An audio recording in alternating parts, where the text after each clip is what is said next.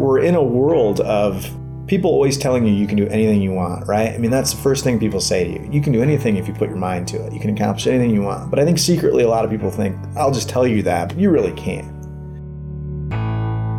Hey everyone, and welcome to the Adventure Deficit Show, where we're always on the lookout for new stories and the life lessons they might hold.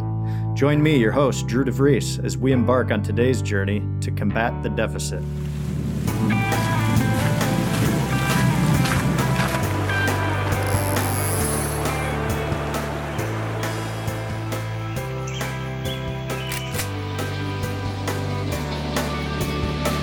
Blaze on.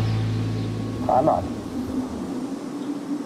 Today we're with Matt Schmucker, founder of Team Apex Multisport.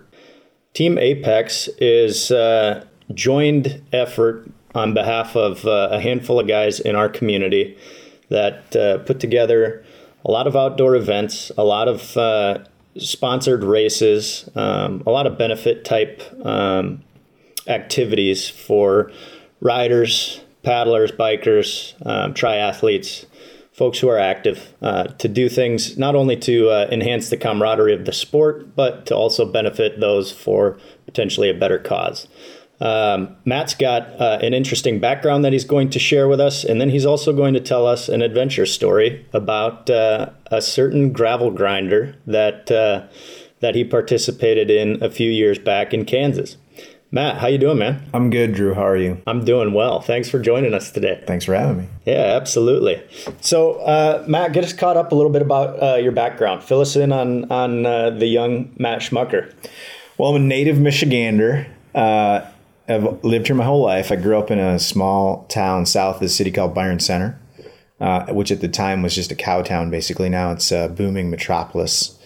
With folks moving there every day. But I was the youngest of five. I have four older sisters. Oh, wow. So it gives me a unique perspective on life, I think. Yeah. Had a lot of estrogen in the house. A lot. Yes, very much so. I was the last try for a boy or a mistake. I like to think I was the last try for a boy. That's what my parents tell me. A victory lap. Yeah, exactly. Nice. And so I grew up in Byron Center. I went to school in Wyoming at a school called St. John Vianney. It was a Catholic grade school. And then I went to high school at Catholic Central, which is downtown. Nice.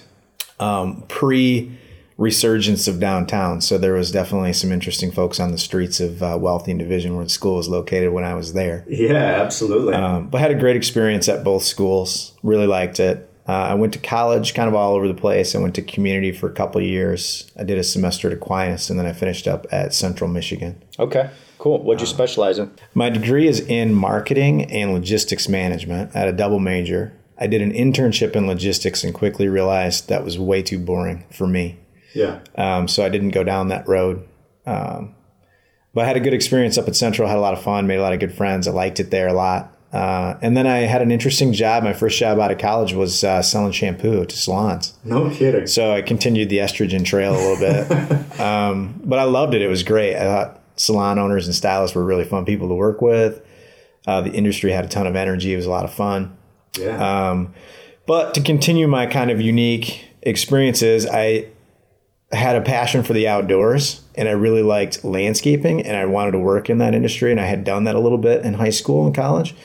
And so I ended up taking a job with a landscaping company, running their landscape design and installation division. Okay. And so I did some design. I managed the crews and did that and did it for a few years and then started my own business and did that for a little while and really liked it. Yeah. And just decided I wanted to focus a little bit more on marketing. I always liked that component of owning a business, developing a brand, developing marketing campaigns, social media campaigns, et cetera. And so recently I got rid of the business, sold the business, and then started to work for another company doing marketing. Interesting. So, yeah, it's a real mixed bag of experiences. Yeah. Okay. So, circling back just to your younger years in Byron Center, were you always the little brother who was venturing outside and late for dinner, or were you more or less right in there battling around with the girls, the sisters, and hanging out with them all day? I was quite a bit younger, so I was outside a lot. I liked being outside, but I was usually alone. Okay. There was a couple neighborhood kids. We lived in the country, so there wasn't a ton of that. But yeah, riding bikes. I would throw the tennis ball against a barn wall for hours. There was a great creek in the woods behind the house that I would build like G.I. Joe forts on, which was super fun. And I would hang out with my sisters a little bit, but not a ton. They were a lot older and kind of did their own thing. Yeah, no, I hear you. I'm a similar type scenario. I had 2 older sisters, and 4 years separate me from the other. And I found myself outdoors a lot, doing a lot of the same type of things, you know. So I thought I'd ask. But as far as your elementary years were concerned, it sounds like you had a fairly rural setting that you grew up in. So it wasn't kick the can with a group of neighbors on the cul-de-sac. It was more or less venture out with G.I. Joes and, I don't know, BB guns and and fishing poles or shooting frogs and that kind of stuff. Okay. I was always jealous of the kids that lived in the neighborhoods because they were always playing, basketball in the driveway and that kind of stuff. I had a really good childhood for sure. Yeah. But yeah, there was a lot of just finding something to do out of boredom. And then as I got a little older and started to play organized sports, my parents would bring me to practices and that kind of thing. And so there was a little bit more activity with friends and stuff like that, which was nice. In your high school years, going from Byron Center into more or less an urban setting at Catholic Central, what was that transition like? It was interesting. My 4 older sisters all went to Byron Center Public High School, so I'd spent a lot of time, going to their games and just being around that area. Yeah. And so going into downtown was unusual. As a family, we didn't go downtown a lot. It felt like forever away to go downtown, even though it wasn't very far. Right.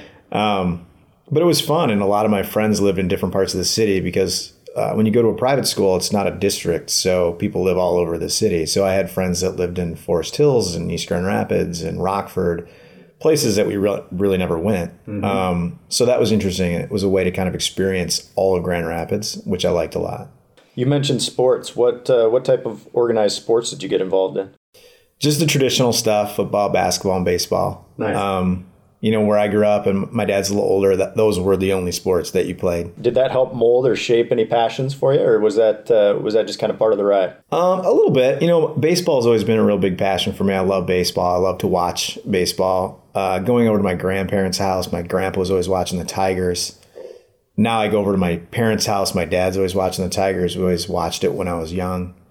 Listening to the game reminds me of summer. Yeah. So I like to watch the Tigers. I try to encourage my kids to listen or watch whenever we can. So I definitely have a passion for baseball. Not necessarily the other sports per se, but for sure baseball. Well, the story that you're going to talk to us about today involves bicycling. Tell us a little bit about your introduction to cycling and what sparked that. My first experience with mountain biking was when I was a senior in high school. My good friend's older brother was into mountain biking, and basically anything that my friend's older brother was into, we thought was cool. And he had a bike rack on top of the car, a bunch of stickers. It just was really cool. So we thought we would mountain bike too. And so I went a few times, really liked it. But then when I went away to college, I just never biked again, and I never really thought of it. And just had no interest at that point. But then years later, I was with a friend. It was New Year's Eve. We were both talking about how we needed to lose weight. I thought a great idea would be if we got into mountain biking. It allowed us to buy some really cool gear, which I love gear. Yeah. Get a cool bike, maybe throw a rack on my car, get some stickers. I love stickers. Just seemed like it made sense. So we decided we were going to mountain bike. We both signed up for a race in May. And so we just started doing it. And we started riding. We started racing. We had a great time. And it just really reintroduced me to cycling. Yeah. And just the simplicity and the fun of it. What was your first mountain bike?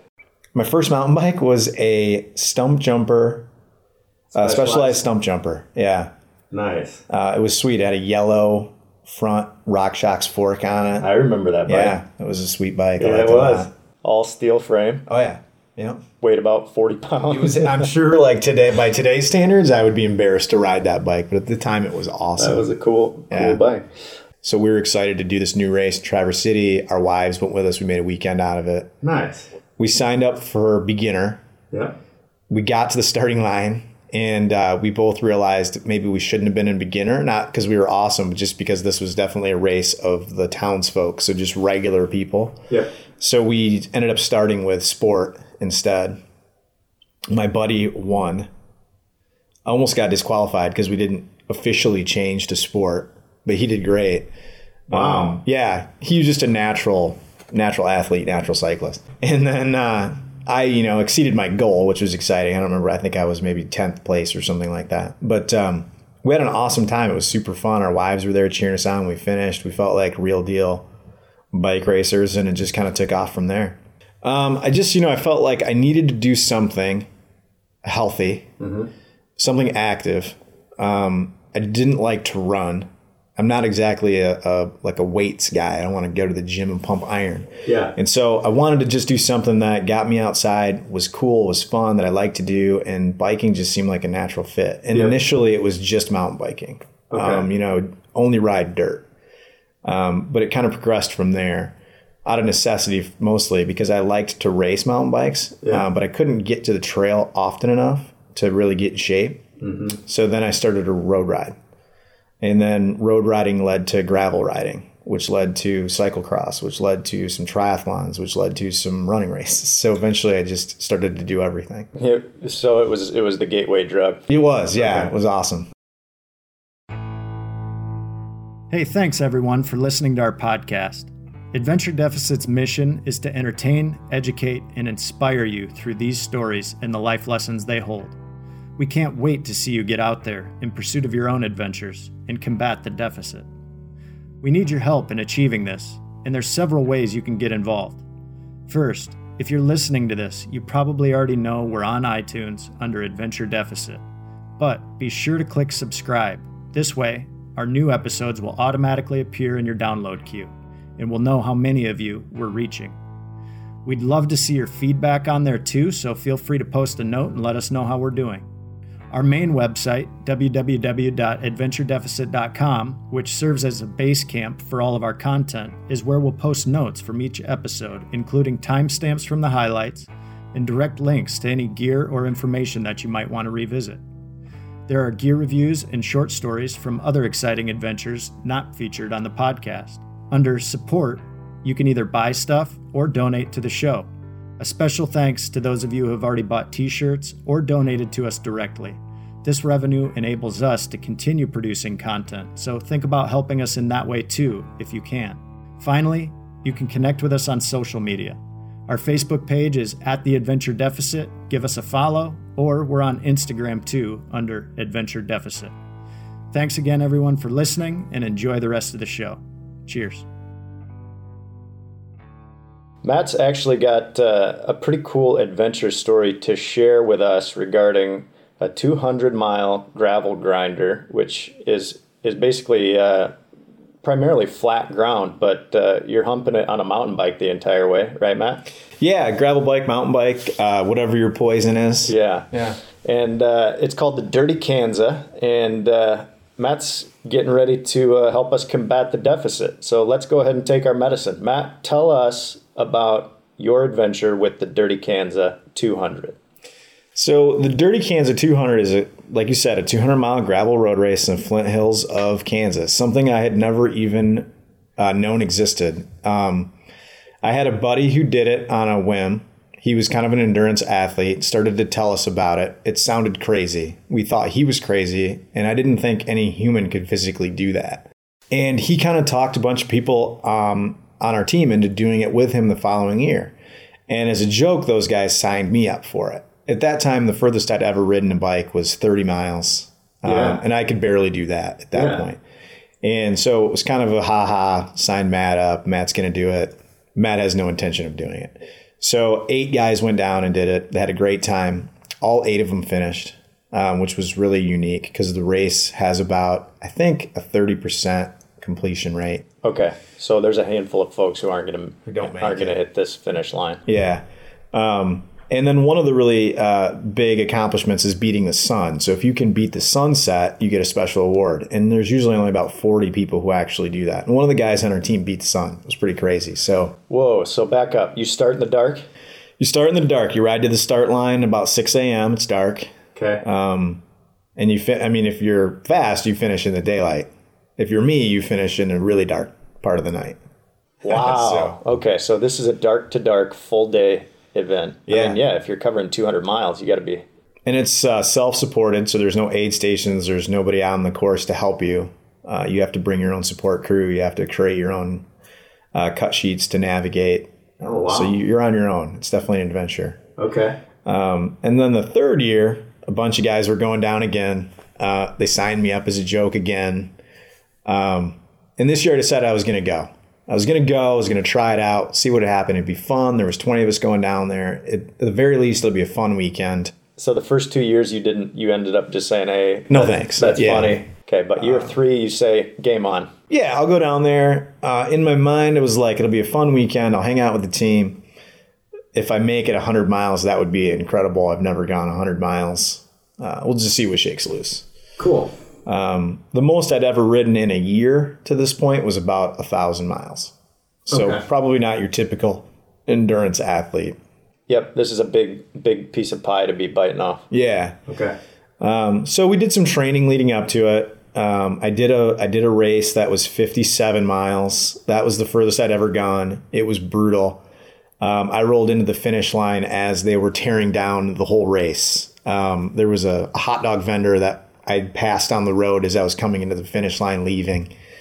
A couple police officers told me they were no longer going to be manning the street corners as I was coming through. Okay, so you just beat the sag wagon. Yeah, basically. It was brutal. I beat one other person in that race, so I didn't take dead last, but I was real close. And at that point, I was starting to really reconsider what I had gotten myself into. Because you were already signed up for the Dirty Kansas at this point. Yeah, I was going. Hotel room, week off, the whole thing. Okay. So we get down there. It's great. I mean, the town of Emporia really embraces the event. There's pop-up stores all over the place. The town loves it. It was a great atmosphere. Salsa's a big sponsor. They're really into adventure riding and bike packing and so forth. So they had a nice setup down there. And it was a good time. We went on a pre-ride, had a great pre-ride, had a lot of fun, was feeling pretty good about the weekend. Again, in my mind, I thought, 100 miles, I'd be great with 100 miles. So I had really kind of resorted to the fact that I wasn't going to complete this race. It almost sounds like you were just kind of down for kind of a participative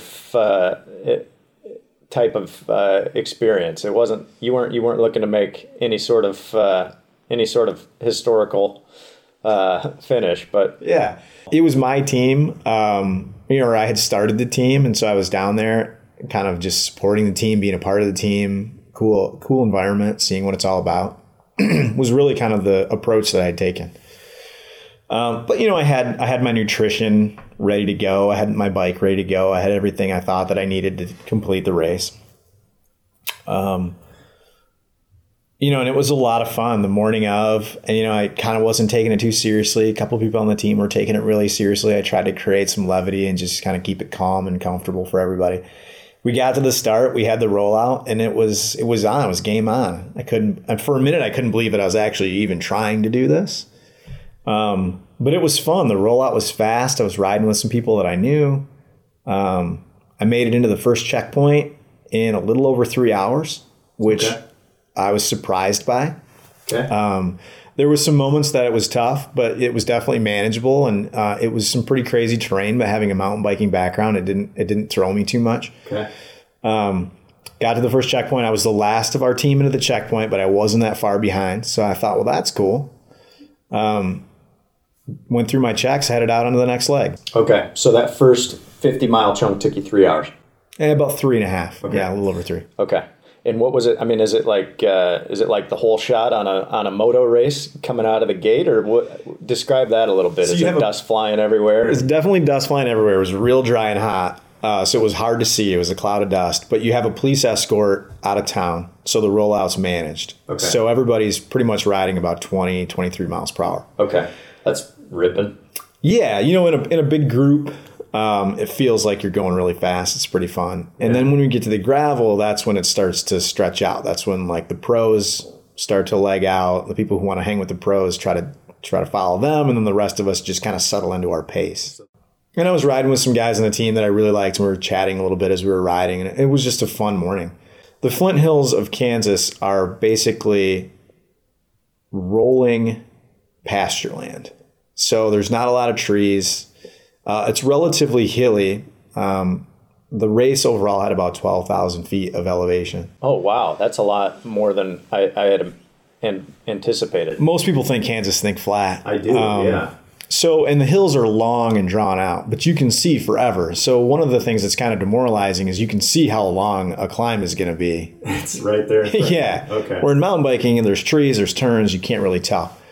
And then when you get to the top of a hill, you can see miles and miles and miles, which is really cool from a just being outside standpoint. But then also, again, it's kind of demoralizing when you see all the hills that are coming up. But it was really fun. We got to that first checkpoint, did good, got through it. Headed back out, was feeling pretty good. I got to about mile 80. The heat had really settled in. It was painfully hot. Like temperature wise, what are we talking? You know, my Garmin said 102. I doubt that it was that hot. In real life, probably in the mid 90s, lower 90s, I would guess. Oh man, and that's hot. I mean, you're out in the sun. There's no shade. Right. You're out in the farm country. So I'm riding with a guy on the team. His name's Jan Lebo. He was like an oasis that I found and like kind of got me through some tough moments in that second stage. We're riding up a road and we see two guys standing on the side of the road with a bike laying there, and we recognize the kits and they're Apex guys. Wondering like, oh, what's going on? We roll up onto him. One of the guys is pretty sick, suffering from some dehydration. The other guy's bike had broken. So he was waiting for our buddy who was sick to get picked up, and then he was going to ride his bike the rest of the way. Okay. So kind of tried to make something good out of something bad. Right. So we saw those guys. We left. We kept moving on. I got my first flat at about mile 82. Okay. Wasn't terrible. Got it fixed. The problem was it was so hot that your CO2 wouldn't last. So I made it probably 5 miles, and then the tire was flat again. Oh, wow. So I changed the tube, used my CO2, pumped it up, and then it went flat again in about 6 more miles. So this last 20 miles or so of that second leg became just this war of attrition. And it was really hot. Got the tire fixed again, ran out of liquids. So I'm probably 5 miles from the checkpoint. Now I'm out of liquids, and now I'm out of CO2s. I'm just hoping to make it to the checkpoint. Okay. What's at the checkpoint? Just a minivan with a couple people that came down there with us, and like a little Tupperware bin that I had packed stuff in. Okay, so it's your checkpoint. It's our specific checkpoint that the race designates. So there's a bunch of cars in a field basically for all the other people. So if you didn't have your own crew, you just ride past that. There wouldn't be anything else there for you. So Jan was instrumental in helping me get to that checkpoint. So we got there. It was painfully hot. We had the gate up on the minivan just to get some shade. Yeah. We had towels that we had dunked in, like our ice coolers that we had on our heads. Yeah. Ate food, refilled up all of our water bottles and stuff like that. Yep. Drank as much as we could. Yep. The bummer for me at that point was it was crazy hot. I felt like I had nothing left, but I knew that I could get back on the bike and maybe go 150 miles. I'd already gone 100, and I thought, man, I've already gone 100. I'm about 7.5 hours in. I can get 150. I mean, that would be awesome. I've never gone 150 miles. I could do that. Yeah. Wow. Okay, so it's high. I mean, it's right at the hottest point of the day, it sounds like. If you're 7.5 hours in, it's 2 o'clock. Yeah. It was like 1:45, 2 o'clock when we were at that point. Jan had decided his back hurt too bad to continue. So that was kind of a blow because I was really looking forward to him being, somebody to talk to, have with you for that next segment. Yeah, you can draw energy from. Man. Yeah. So Jan's day was done, which made the motivation to leave the checkpoint even harder. But I decided to go for it. So loaded up, headed out. And then that next stretch was brutal. It's probably the hardest part of the race for me at that point. Okay. It was a straight road that was hill after hill after hill, and you could just see it. You'd ride up and down, and you just see that it looked like it was never going to end. And there were people sitting alongside of the road, and you would just ask them, hey, do you need anything? And they're like, no, I'm just waiting for my ride. It was people who had called it a day. Everybody in front of you is pulling off to the side, and it's becoming a cyclist boneyard. Yes, it's a very good summary of what's happening. Okay, I got you. And at that point, I'm feeling like I'd made a mistake leaving the checkpoint. It took me about 2 hours, it felt like, and I could have a look at my Garmin, to go about 25 miles. And I thought, man, I'm not even going to make the cutoff at this point. This is terrible. So I had gone to a very dark place at that point. And, you're definitely starting to ride alone at this point. You can see riders ahead of you, behind you, but there's no pack anymore. It's thinned out a lot.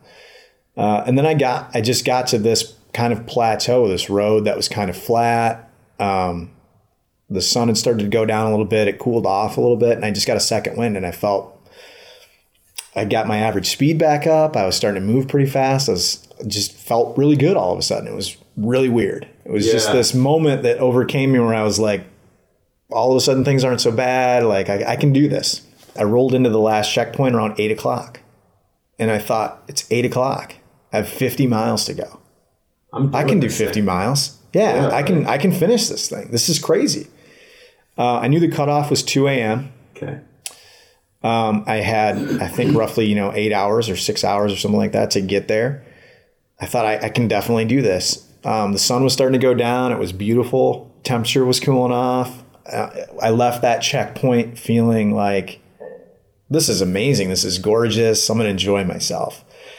Looming in the back of my mind, though, was also a handful of people on our team who had called it a day already. From dehydration and just things like that. And it was a tough day.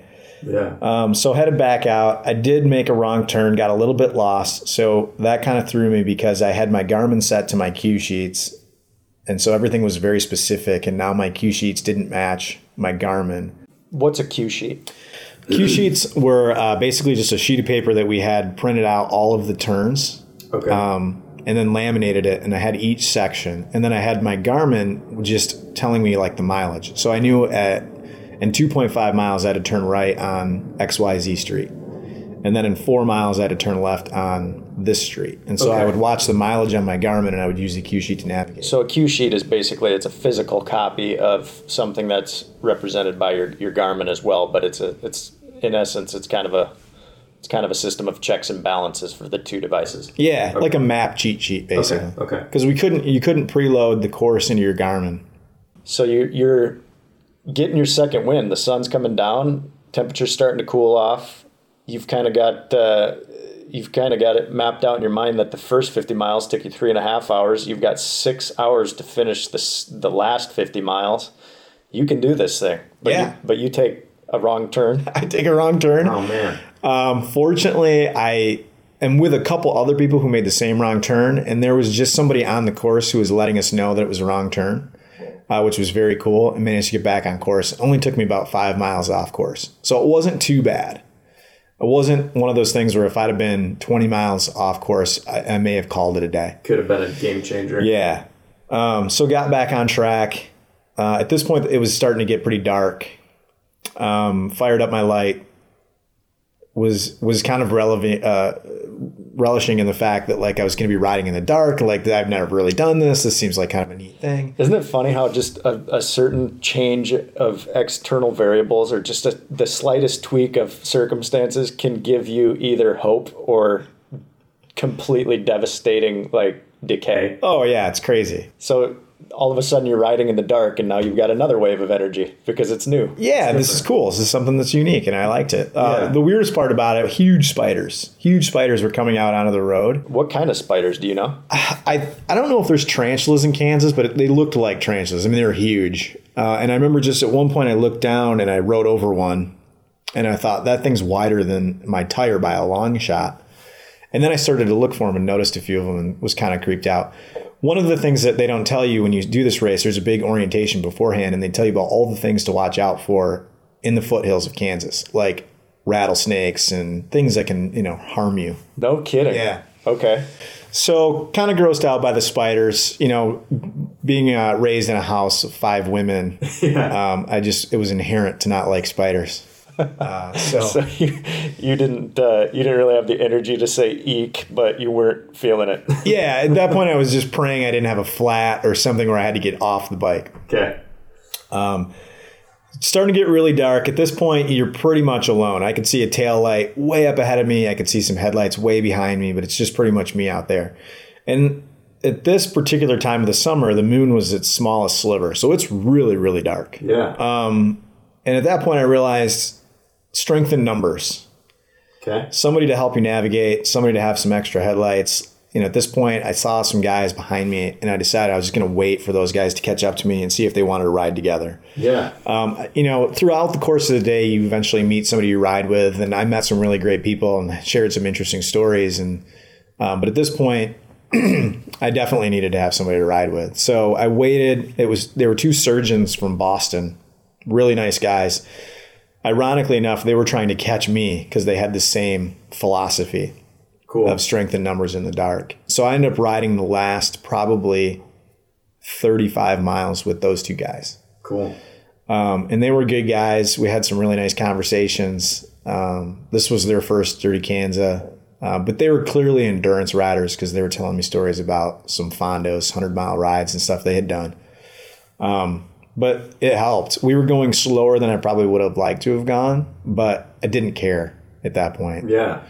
Because at this point, the chances of you finishing are still improbable. There's a lot of things that could still go wrong in these last 50 miles or 30 miles. And at that point, I really wanted to finish. Now I was starting to think this would be amazing. Yeah. So I wanted to make sure I could finish. So I wanted to take the steps that would get me to the end. Yeah, manage that as best you can because you've got the willpower now. Yeah, yeah.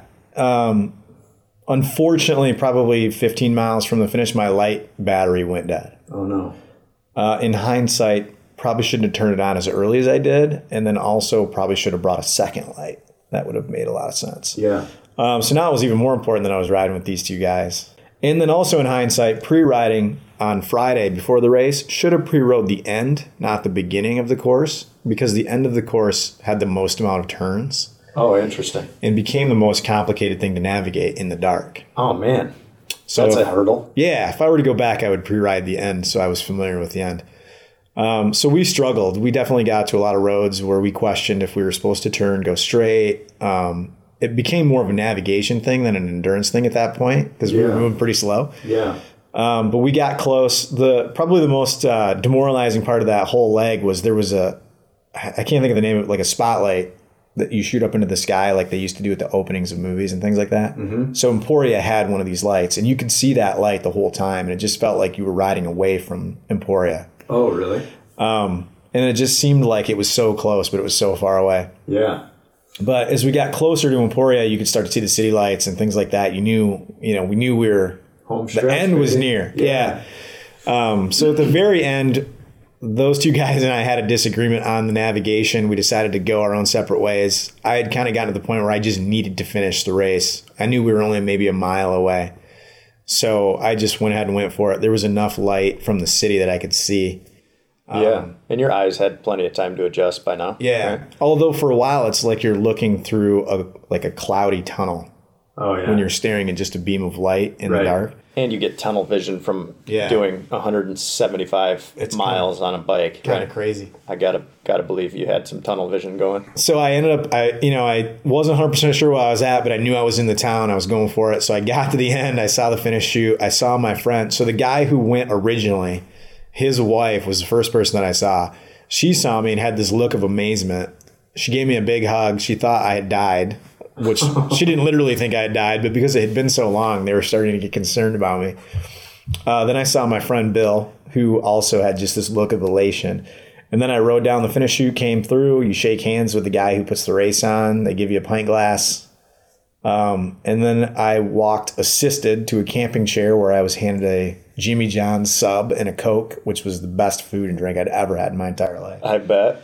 And then how long did it take you to finish that? Oh, a minute maybe. And then everything just kind of like settled in. Then everything started to hurt. Yeah. I started to feel really weird. Yeah. Like dizzy. The effects of the day had started to settle in on me. But the adrenaline and the euphoria going through the finish line was, it was amazing. That's so cool. If you had to recreate that for us, try as best you can to describe what was going through your mind when you're 300 yards in closing from the finish line. You're going, I got it in the bag. It's done. I did 200 miles on a bike. It was. It's hard to explain. you have just this sense of, I cannot believe I just did this. This is amazing. This is such a huge accomplishment. Then also running through your mind at the same time, I'm thinking, well, I hope those other two guys are okay. Because I kind of felt bad about that. Your new buddies. I look at my finish time, and the competitor is like, man, if only I would have gone a little faster here and there and stopped for less time at a checkpoint, I could have had a better time, which is ridiculous to even think that. But you can't help but have that run through your mind. Yeah. What goes through your mind also is, I'm never going to do this again. I mean, this was crazy. Also, I'm like, I got to find Bill. I got to find my phone. I got to call my wife. I got to let her know I'm done. It was just this crazy range of emotions. But it was unbelievable. It was, I mean, to this day, it's one of the greatest accomplishments physically that I've ever done. No, that's really cool. So a pretty emotional ending. Yeah, very emotional. Very exciting. It really didn't all sink in, I don't think, until the next day. Just because it was so late, people were really tired. Basically, the race is finished. I think there was only another 45 people that finished after me. Okay. The two guys from Boston did finish about 5 minutes after I did, so they found their way through. Oh, nice. You got a beat on them. Yeah, I gave them a big hug when they came through, thanked them for the support. They did the same. Cool. So that was pretty cool. And then, I went back to the hotel, took a shower. Didn't realize I was that dirty. It took me a while to get cleaned up. A few people on the team stayed up to wait for me, which was really cool. My roommate, who was the guy who I saw sitting on the side of the road earlier in the day, who had been sick, he was in the hotel room, but he was trying to wait up for me. It was pretty funny. He'd fallen asleep sitting up with the TV remote in his hand and all the lights on in the hotel room. So I didn't wake him up, but I talked to him the next day. Did you at least take the remote out of his hand and put him into his bed? I did. I tucked him in. Nice. Because I hadn't accomplished enough already that day. I needed another task. Yeah. And then the next day, just waking up, talking to everybody. Only a few hours of sleep, but it didn't matter because I was just still so excited from the accomplishment. Yeah. That was when, it really sunk in that I had done it. It also was when it really sunk in that literally nobody that I went with thought I could do it. I shared with some people like, I never thought I was going to actually do it. And then that's when they said, neither did we. And I thought, nobody thought I could do it? Yeah, nobody thought I would do it. And it makes sense. I had never done anything even remotely close to that. I wasn't an endurance athlete. I wasn't an endurance cyclist. I had never ridden further than 57 miles. Well, I'd never ridden 100 miles or anything like that. Yeah. And there was no reason for somebody like me to finish this. I mean, the people that were going down there rode thousands of miles a year and did huge rides and trained, and I did very little of any of that. So it felt really good. It almost enhanced kind of the success feeling of like, yeah, take that, everybody. Like, look at me, I did do it. I feel a huge life lesson coming, and it sounds as though this experience changed your life for the better. If you could put into words what the overarching lesson was that came from completing your first 200-mile gravel grinder, what would you have to say? We're in a world of people always telling you can do anything you want, right? I mean, that's the first thing people say to you. You can do anything if you put your mind to it. You can accomplish anything you want. But I think secretly a lot of people think, I'll just tell you that, but you really can't. We have all these limiting factors on us. And it didn't really fully sink in until that moment, that morning, where I realized like my whole life I had been living in a scenario where I thought I could kind of do anything, but then I never really thought I could actually do it. And I think it was a lack of confidence in a lot of ways. And I think by putting myself in this situation, even though I started out without the confidence to finish it, where I clearly thought I can't do this, but as I started to move through it, I started to realize I can do this. So I had this moment of, I really can do things if I want or if I try hard enough. And a lot of it has to do with, support, obviously. But a lot of it has to do with confidence and a willingness to put yourself out there. And I think that's where we fall short a lot of the times, is just not putting ourselves out there or in a situation to find out if we can do something or in a situation to succeed. Hard work translates into harder work, translates into more work, translates into huge accomplishments, right? Yeah, absolutely. And so by just injecting yourself into that first 100 miles, you got another 100 out of it. Yeah, and sitting here right now talking about it still seems crazy to me. Yeah. It's 200 miles. Yeah. That's cool. And yeah, just by putting myself in the situation was when I figured out if I could actually do it or not. And, you know, that's given me the confidence to do a lot of other things now. And not just the confidence, but the knowledge to realize that I can, if I really want to try to do something, or if I really want to accomplish something, I can do it. It's going to take a lot of work. It's going to take a lot of effort. But it's also going to take the courage to put yourself in the situation. Because if you're not in the situation, you're never going to do it. Yeah. And I think, you know, that's where, you know, it's easy to take the easy road. I mean, there's a reason it's easy, right? Because it's easy, which sounds silly, but that's just the truth. And it's easy to justify to yourself a million reasons why you're not going to do something, why you shouldn't do something, or why you can't do something. And we live in a society where people are oftentimes very critical of each other, which is unfortunate. But that contributes to it. You know, if I don't do this and I don't do well, are people going to make fun of me, or are people going to give me a hard time? Mm-hmm. You know, that leads to that lack of confidence. And I think it's really important that you find something that you can do to prove to yourself that you can do it. And it doesn't matter what other people say. You know, it didn't matter to me what people were going to say to me if I didn't go 100 miles, or if I didn't go 200 miles, or however far I went.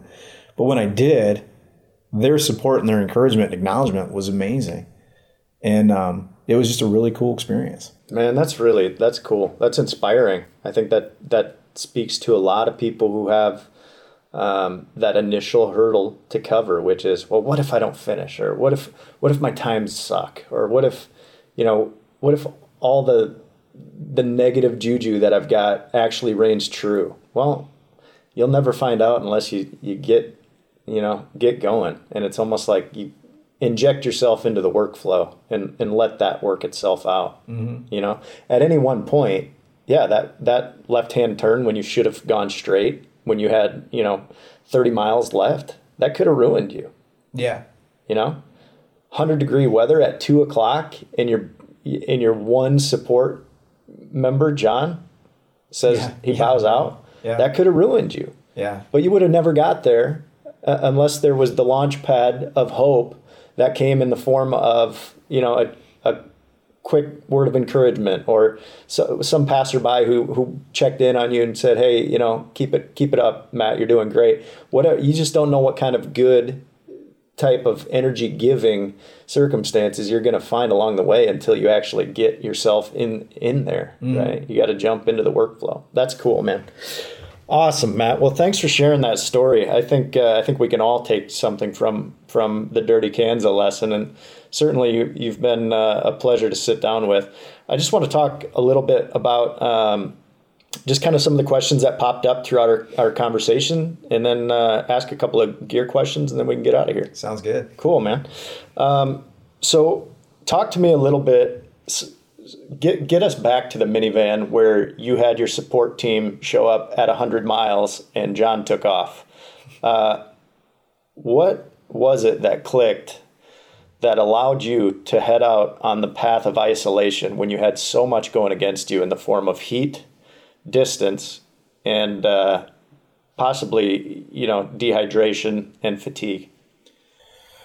An irrational thought of, if Jan's done at 100, I can go 125 maybe. A thought of, I have some gas left in the tank. I don't know if it's enough to get me 150 or 200, but it's enough to get me out of this checkpoint and keep going. And then also just a thought of, if I have something left to give, I can't quit, because I'm going to regret that forever. I at least have to leave it all out on the table. And that feeling was really what kept me going a lot of times in a lot of dark places. If I had just enough energy to keep the pedals cranking a little bit further, I just needed to do it. I needed to go as far as I could go to see how far I could go. Yeah. And as it turns out, I could go 205, actually. I think that's really one of the big motivating factors, was just to see how far I could get. But yeah, I never thought I was going to get the whole way, but it just worked out. It was awesome. After you had a brief encounter with the surgeons from Boston, I think it was. Mm-hmm. Obviously, when you're 190 miles into a bike race, conflict is rather poignant, and I think people are much less inclined to worry about saying the right or wrong thing. I think you're just more or less free to speak your mind at that point. What type of conversation ensued when you guys decided that you were in disagreement over directions? I mean, it was comical to a certain extent because they were clearly good friends and had ridden together a lot. And so they had been bickering a little bit back and forth really for the entire time we had ridden together. But they started to definitely bicker about the directions. And so I was kind of on either one side or the other with those guys when it came to the navigating. And so we just got to a point where they couldn't agree and I couldn't really agree. And I needed to be done. I just needed to be done. And so we amicably decided like, hey, I'm going to just try to go for it, guys. And they're like, that sounds good. We'll see you at the finish. Was pretty much how we left it. It was definitely a good feeling to see those two come rolling in shortly after I did. Because they really were instrumental in getting me through that night segment of the race. Was there any point where, looking back on this whole trip, where you were able to utilize some of the gear that we have available to us in order to propel you to those next 5, 10, 15 miles? Yeah, one of the best things that I had was there's a company called Showers Pass, and they make this water bottle that attaches to the back of your seat. Almost looks like a gear bag that fits underneath the back of your seat, and it holds 40 ounces of fluid. And then it has a hose that runs along your top tube, and then it has like a spring-loaded attachment, so you can just pull it up off of your handlebars, take a drink, and then it'll snap back to the top tube. Oh, cool. And that thing was the most critical piece of equipment I could have for the day, because I had two 23-ounce water bottles in 2 cages. And then I had that. So for every segment of the race, every 50 miles, I had roughly 86 ounces of fluid. Nice. And then that Showers Pass bag also had a little gear pocket. So I had a couple tubes and some CO2 shoved in there. That's and then what you fixed your flat with. Yeah. And then I had a frame bag too that had my light, an extra battery for my Garmin. It had some more tools. It had some food in it. Because having those types of things with you out there is critical. What about bike shorts, chamois? As far as keeping your butt comfortable, that's a long time in the saddle. Yeah, long time in the saddle. That's something that you need to train for properly, which I didn't do. So I had a couple problems. I had a checklist I was going to do at every checkpoint. One of those items was to reinflate my tires, which would have prevented the flats I got. Another was to make sure I had enough chamois cream on. And chamois cream is basically like a balm that you put on your chamois or your undercarriage. On all your friction points. Yeah. And I didn't reapply that. And so I did at the next 2 checkpoints, but it was too late. I'd already started to develop some saddle sores. Yeah, chafing. So that was awkward. So properly applying chamois cream liberally, I think, is a really important thing to do on something like this. Yeah. And I used a product made here in Grand Rapids by some local guys called Saunier. Oh, really? Yeah, which I thought was a great product. I really like. Those guys are cool guys. Okay. I didn't realize we had a manufacturer this close to home that was putting out butt cream. Yeah, they do. They do butt cream, and they do Embro too, embrocation, which is nice. And then our kits, so we ride in cycling kits, and they're made by Jackaroo. And the cool thing about Jackaroo is they make custom stuff for us. So we made a specific Dirty Kansas kit for the team. So everybody that went down there had a new kit that was made specifically for that race. And we'd contacted the race promoters, and they let us use the logo. Yeah. So the kit had like wheat tassels on it. It had the Dirty Kansas logo on it. It had a Michigan icon on it. Okay. And then we had a couple sponsors that we put on there too. Velocity, which is a local company here in Grand Rapids. Yep, wheels. Set us all up with a great set of gravel wheels. Cool. So they're the ones that do all the anodized aluminum, the cool colors. And yeah, they do some fun colors. Yeah. So that was great. We had a local bike shop that kind of supported us when we were down there. So, it was great. I mean, from a gear standpoint, you can't really have too much gear on a 200-mile race. Yeah. It's almost a bike pack race. Yeah, essentially. On some level, right? But yeah, the most important things definitely are chamois cream, hydration, food, tools, things that get you through. What were you doing for food? Just goo packs and So I'm a real food person. I don't get into goo or any of that kind of stuff. Okay. A lot of people on the team did. Yeah. I had one water bottle full of Gatorade, just straight up old school fruit punch Gatorade. Yeah, buddy. Full of sodium. I had one water bottle full of Scratch Labs, which is the nutrition drink that I like. Okay. And then the Showers Pass was just full of water. Regular H2O. Just regular old water. Cool. I took a salt stick every hour. It's a little tablet to try to keep me from dehydrating. And then, did you have any solid food at all? yeah, so then I had, at the checkpoints, I would eat solid food. And I ordered a pizza the night before and just put slices in bags. And I had pizza at every checkpoint. It's fuel. It had pepperoni and olives on it to give me a lot of salt. Yeah. And to give me some carbs. And it was perfect. I had some peanut butter and jelly sandwiches that I ate. I had some oatmeal cream pies. Yeah. And then I had a bunch of Cliff Mojo bars. Yeah. And the crazy thing is I ate a lot during the race, but I ate for probably 3 days after that, like I had been starved forever. Yeah, I bet. Well, you're just trying to replenish what you burned off. It's funny how we get caught up in sports science and nutrition, and I think there's a lot of cool stuff out there as far as getting the right nutrition into our bodies during the right times. But at the old school part of me loves the fact that you ate oatmeal cream pies and pizza, because that's simple carbs. There's sodium, like you said, in the olives. Mm-hmm. It's got, you've got some quick fuel there, some sugar there that is going to allow you to kind of snap back. And our bodies are pretty magnificent tools. They'll utilize what we put in there, and food is food at some point, right? I mean, yeah, you just need calories at that stage. Yeah. And I think that there's a ton of advancements in food, and that's great. But ultimately, it all just kind of is based on the stuff that we've known all along and that we already have for the most part. Yeah. Just give your body what it has always needed. Yeah. The hunters and gatherers ran for all day long, and they didn't eat goo packets. Not that there's anything wrong with goo, but it just doesn't do it for me. If they would have stumbled upon one, they'd probably discarded it. Yeah, exactly.